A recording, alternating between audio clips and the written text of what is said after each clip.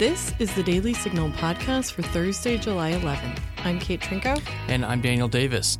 Well, every year, colleges raise tuition prices yet again. That's helped create the student debt crisis, and it's causing more young people to skip college altogether. But what's the government's role here? Is it making things worse? And if so, what's the solution? I recently sat down to talk about that with Richard Vedder, author of a new book on restoring the promise of higher ed. We also delved into free speech issues and accountability for public colleges. Today, we'll play that interview. Plus, a city council in Minnesota got rid of the Pledge of Allegiance, and they got more than they bargained for. We'll discuss. By the way, if you're enjoying this podcast, please consider leaving a review or a 5-star rating on iTunes to help us grow. Now, on to our top news.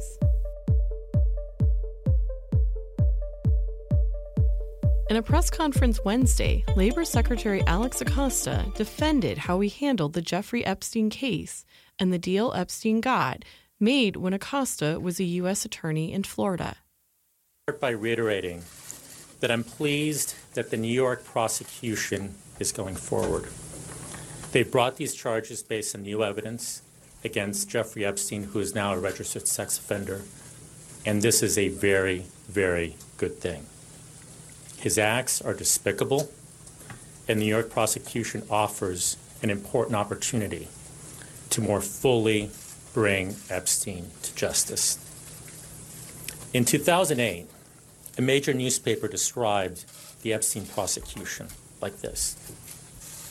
A Florida grand jury, that is, a grand jury convened by the district attorney of Palm Beach County, had charged Epstein with the lesser offense. At that time, the Epstein legal team was elated. He would have avoided prison altogether. But then the United States Attorney's Office in Miami became involved.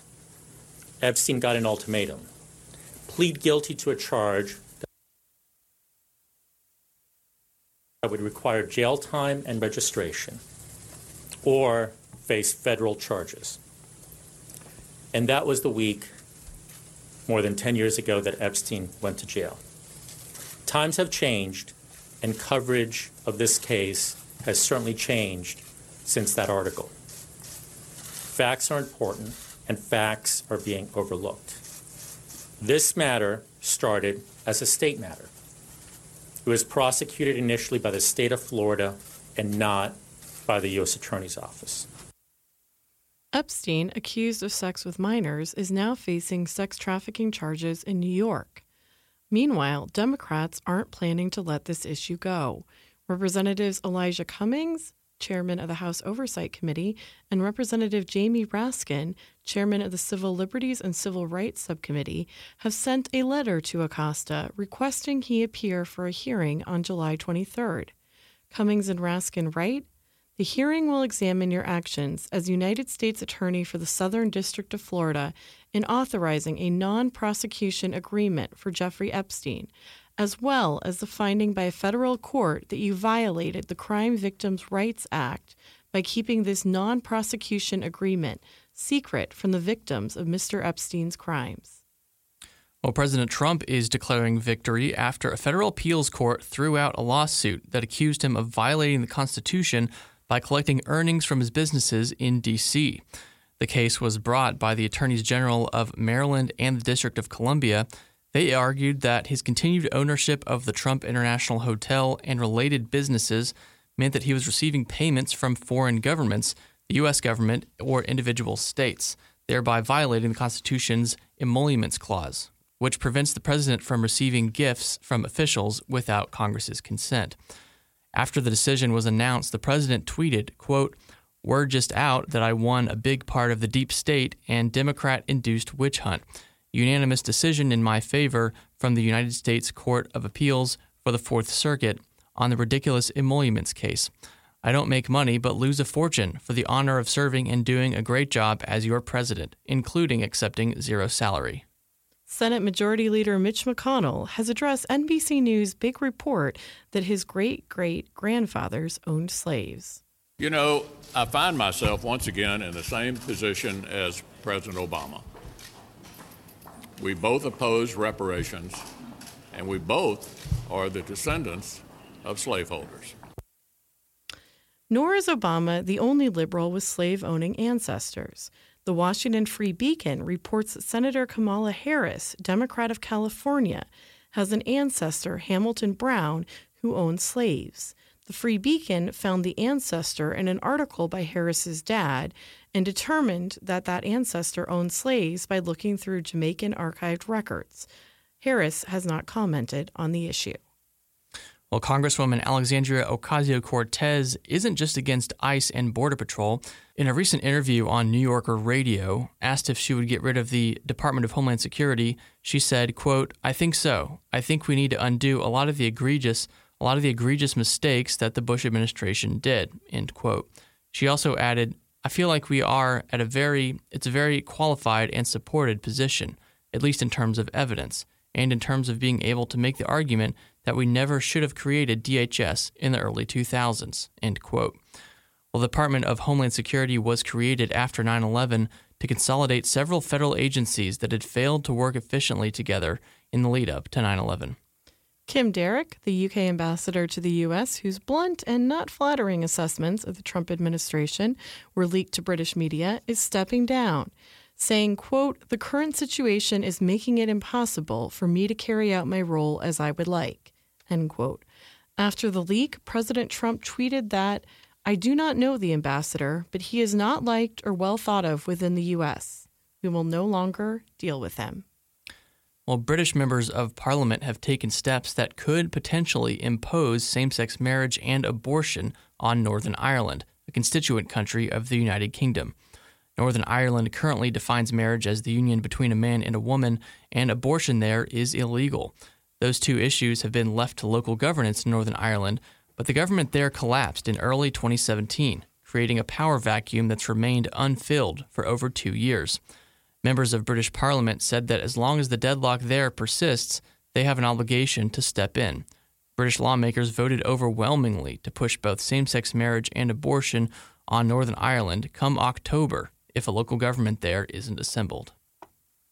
California is now offering Medicaid to illegal immigrants between the ages of 19 to 25 if they make a low enough salary or no money to qualify. According to CNN, California is the first state to offer older young adults who are illegal immigrants this kind of health care benefit. And how will the Golden State pay for this?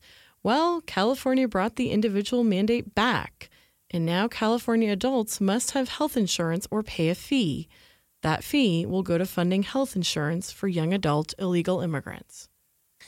Well, the left has fought tooth and nail to keep the citizenship question off the 2020 census, but it turns out the U.S. public wants it. In fact, a new poll from the Harvard University Center for American Political Studies and Harris found that 55% of Hispanic voters approve of asking residents on the census whether they are citizens.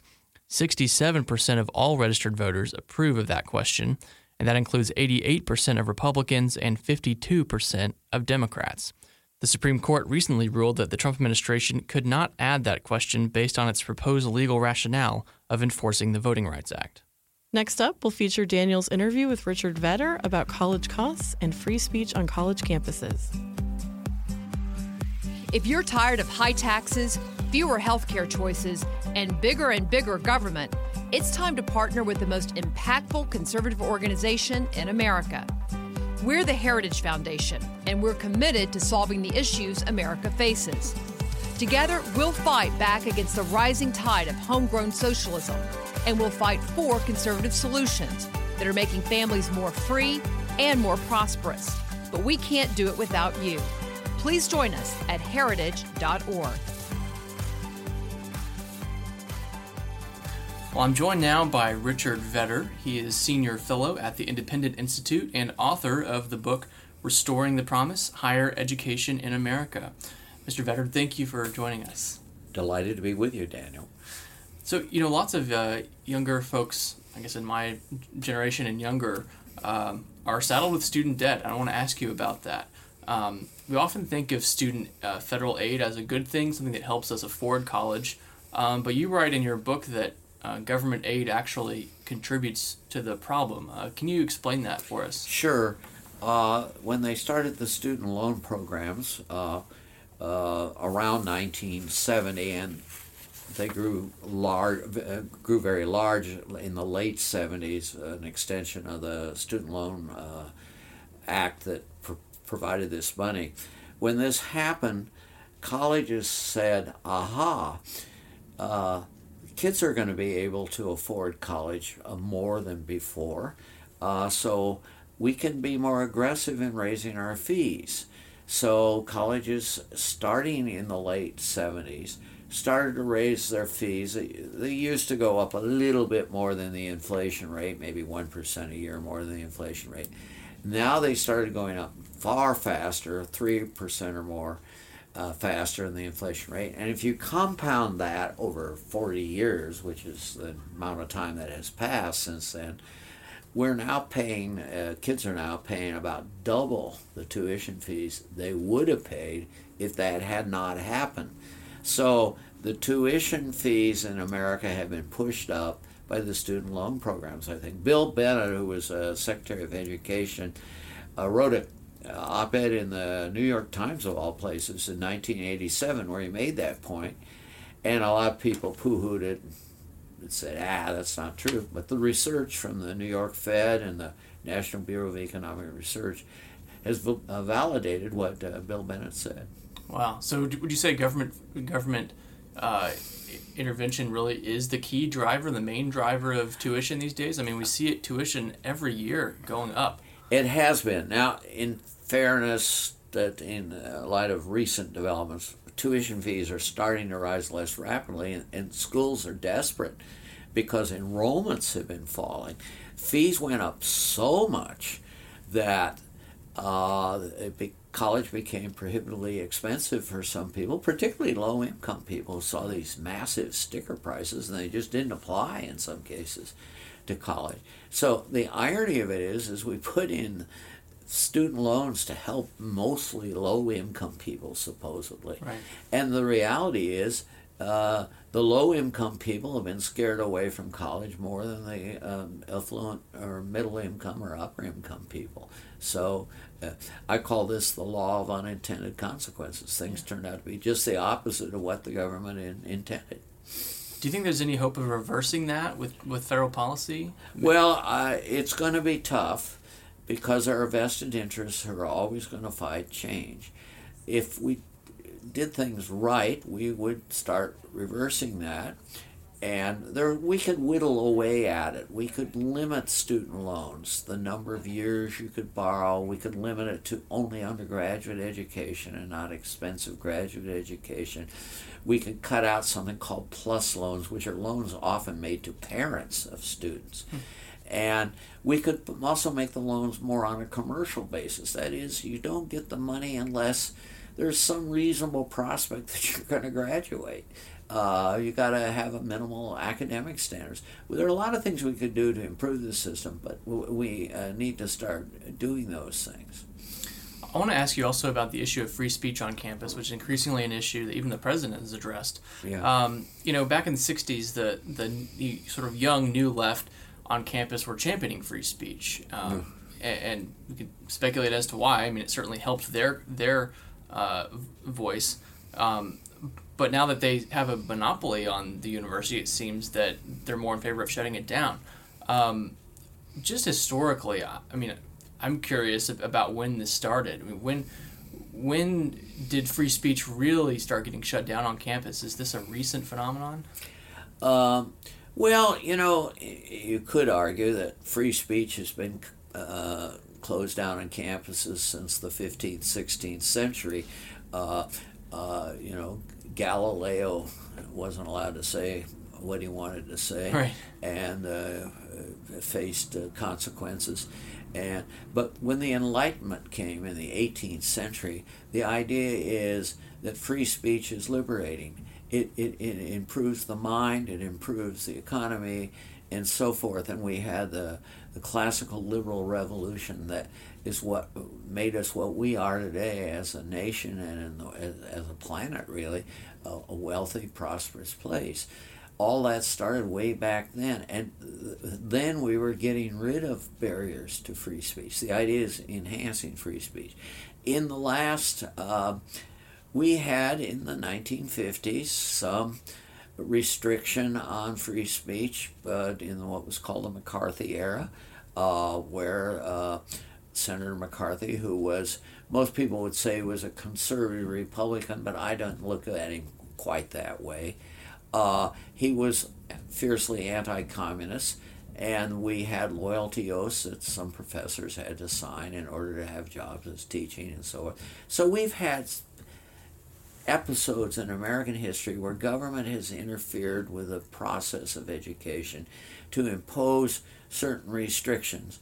That's coming back again. It's not so much the government is, but in some sense the government is enforcing it, I think, because diversity of ideas is not part of the agenda of the welfare state. And indeed, the agenda of the welfare state seems almost to be the opposite. We all have to think alike because there is a progressive way of thinking.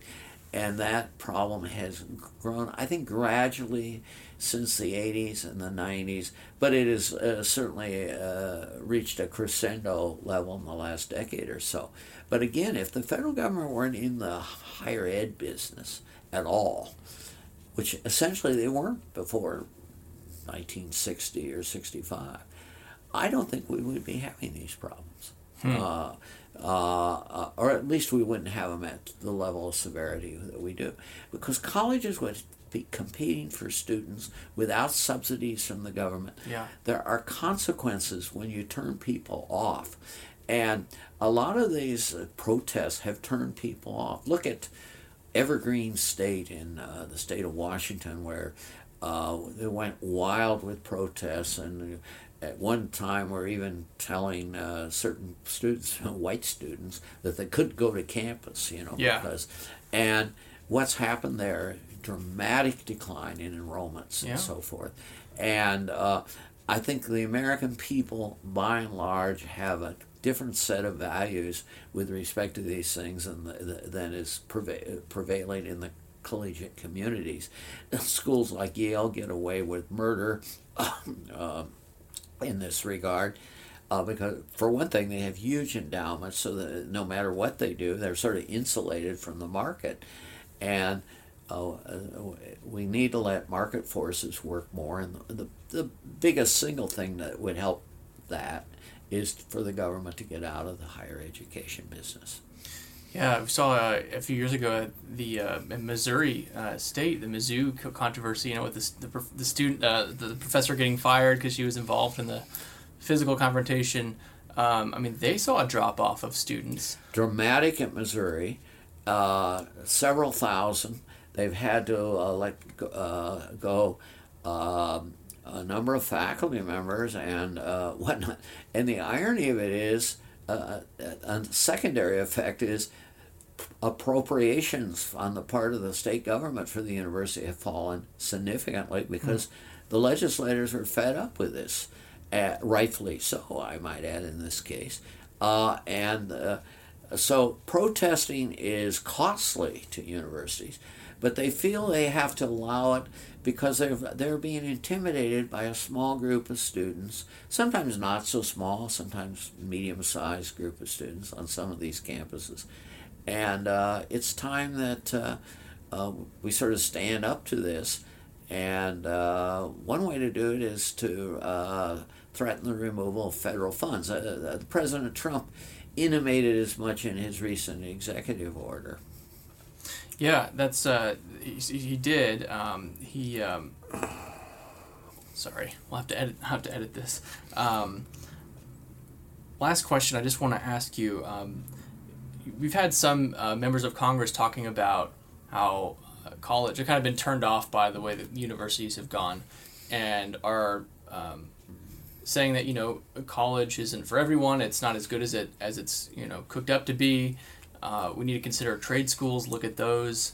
And I think a lot of conservatives are interested in that because it would break up the monopoly that, among other things, is indoctrinating a new generation of people. So with that, with the college costs and everything that goes into a four-year university, do you think it's still worth it for young people to attend the four-year college? There are some people that benefit from a four-year college and will continue. There are things that colleges do that some people will benefit from. And part of it is vocational. They'll develop credentials that make them look good to law schools and look good to employers and so forth. And so there are some people for whom this is true, but there's a large group of students for whom this is not true, or who drop out or fail. 40% of the kids drop out. Another 40% graduate and they end up doing jobs like being a barista or working in a Walmart or a Home Depot or something like that. And so the risk of going is rising. The risk of going to college. So is it less risky to be trained to be a welder or a plumber? Yes. I mean, even there you can fail. But if you fail, the consequences are not as great. You don't have 4 years of schooling. You have less money involved. You make a lot more money welding. And you make more money welding. So I'm generally wish government generally get out of the education business. But if you're going to be in the education business, I think it would be smart to turn some of our resources away from the traditional universities towards these kind of programs. Vocational education, which, by the way, 50, 75 years ago, we did have a more vibrant vocational education program in America, and we got away from that because we told everyone college is for all. You have to go to college. That was the very bad advice, and we're reaping the consequences of it now. Well, the book is called Restoring the Promise, Higher Education in America. Richard Vedder, really appreciate your time. Thanks. Do conversations about the Supreme Court leave you scratching your head? If you want to understand what's happening at the court, subscribe to SCOTUS 101, a Heritage Foundation podcast breaking down the cases, personalities, and gossip at the Supreme Court.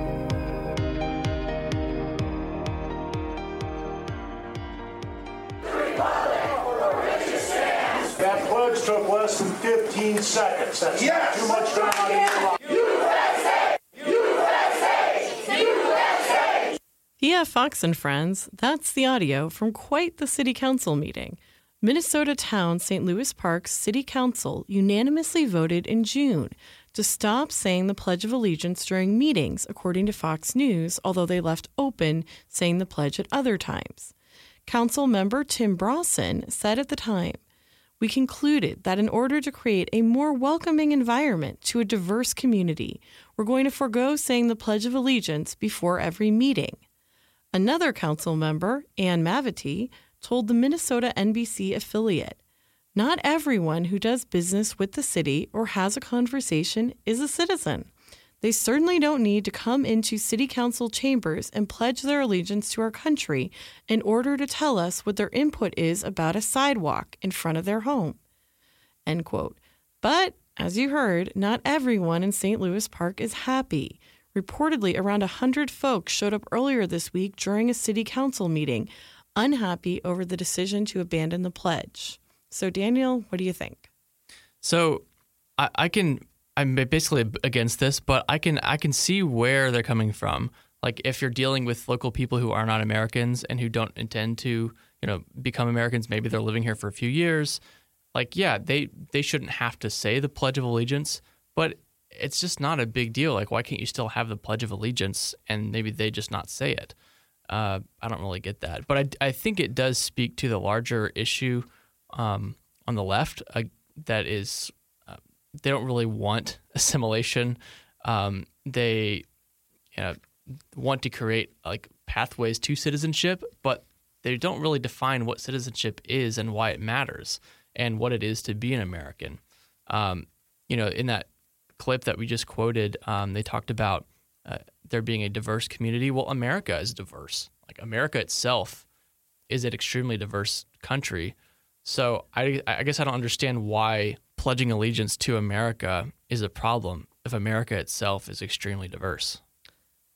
Yeah, and actually, I got to disagree with you on this one. I think that I don't really understand where they're coming from in the sense of I'm not aware that it was ever mandatory to recite the pledge yourself. And I mean, I would assume you can't be a city council member unless you're a citizen. But I also think, if I was ever to live abroad for a few years, I would have no problem with, Spain or England or whatever, reciting their anthems or their whatever their equivalents to the pledge it's their country. are. And I think that, to me, this more smacks of sort of that thing on the left you hear about, oh, I'm a citizen of the world. And it's like, if you're a citizen of the world, in some ways, you're a citizen of nothing. Like, you have to have allegiances matter. And as I recall, I'm trying to remember a book I was reading about Denmark recently, but, they were saying, like, there's a lot of civic pride there. I think it's a healthy thing in a nation. That doesn't mean that you, whitewash the past or anything. But to me, this just feels like, yes, it's only one city, and I don't know their percent of immigrants or whatever, but it just feels like another really unnecessarily hostile attitude toward patriotism. Yeah, I'm kind of surprised they voted unanimously. And I think city councils have got to understand that this is going to really tick off locals more than it is going to appease any minority group. Like, you're just whacking a hornet's nest when you do this. I'm against. I don't think we disagree. Wait, how did you think we disagree? Well, you said you understood. You sounded a little more sympathetic than I think I am. Because, if they were requiring that everyone say the Pledge of Allegiance, and I can see it being awkward. Like, oh, there's a family from somewhere else. Like, are you going to make them say the pledge or make everyone say the pledge?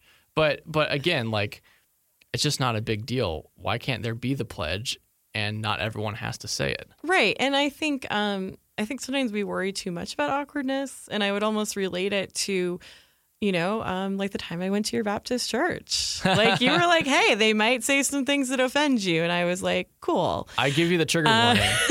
Yeah, and I didn't. And they didn't say anything that offended you. No. You'll have to come back another Sunday. They might. But I think there's something like I wouldn't have expected or wanted your church to compromise to make me feel comfortable. Like, right. I was the one who chose to enter that space. Sorry, now I've made it really personal for you. But I think there is you lose something. You really lose something when you stop doing things like you stop saying the pledge and you stop. And it's, I think, especially tough because you think about what Alexis de Tocqueville, said about America and how the localities, the associations, all of that was so important. Like, a city council, it's very small, but it also that is where most people experience government. Right. That is where they deal with the government. That is what they have to do. I mean, most conservatives would like to see that area of government become more, not less powerful.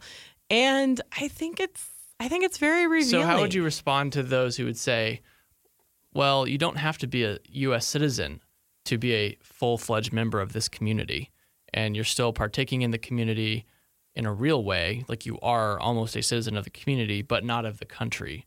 I would say you can't be a full-fledged member of the community without being a citizen, insofar as, of course, most importantly, you can't vote. I mean, that's a huge part of being, and I would not ever propose extending voting to non-citizens. I think that, I have a sister who lives in Spain, and I don't know what she's going to do long term, but sometimes it's kind of weird for her. But that's a choice she made. I don't think, frankly, one of the reasons I would never want to be an expat long term is I don't like that sort of in between. Mm-hmm. I guess you have lived in other countries, so you might be able to speak to this more than I have. But I don't think you're a full member of the community. And I think that when you come to the United States, just as if I came to another country, you should expect some degree of awkwardness if you don't become a citizen. I don't think that calls for cruelty or demanding an individual do the Pledge of Allegiance before you fix their sidewalk, but there's no suggestion anything like that was occurring. Yeah, and I generally agree. I just don't think being a citizen of the country is quite the same as being a member of the local community. But when you think about what America is, this is not like signing up for the Chinese, you're going to be a Chinese citizen and member of the Communist Party. Like, when you think of what America is, it's this, multicolored quilt, this melting pot of a country that's inspirational, and that itself should never be. That itself is never exclusive. Right, and I think also, obviously this is a nation of immigrants. I've seen my own ancestors' records at Ellis Island. Oh, wow. I'm grateful that this country is open to immigrants.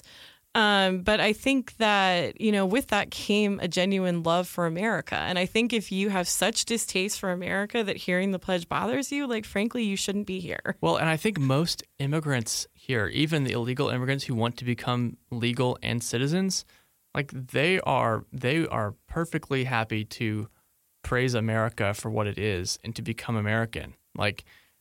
I think it's just the political elites that have this streak of anti-Americanism. I could see that being true. I mean, that, news story you did today where over half of Hispanics don't mind citizenship being asked on the census. Yeah. Years ago. It's not a big deal. Right. I mean, years and years ago, there was a poll asking Native Americans if they thought the Washington Redskins name was offensive, and the vast majority did not. I don't know if that's changed in the probably 2 decades since that poll was taken. But yeah, sometimes I definitely think the left assumes something without maybe consulting the actual community. And I agree that you may well be right. And immigrants might be largely in favor of the Pledge of Allegiance. I certainly hope that they are excited about their new country. Yeah. Well, we'll leave it there for today. Thanks for listening to the Daily Signal podcast, brought to you from the Robert H. Bruce Radio Studio at the Heritage Foundation. Please be sure to subscribe on iTunes, Google Play, or SoundCloud. And please leave us a review or a rating on iTunes to give us any feedback. We'll see you again tomorrow. You've been listening to the Daily Signal podcast, executive produced by Kate Trinko and Daniel Davis. Sound design by Lauren Evans and Thalia Rampersad. For more information, visit dailysignal.com.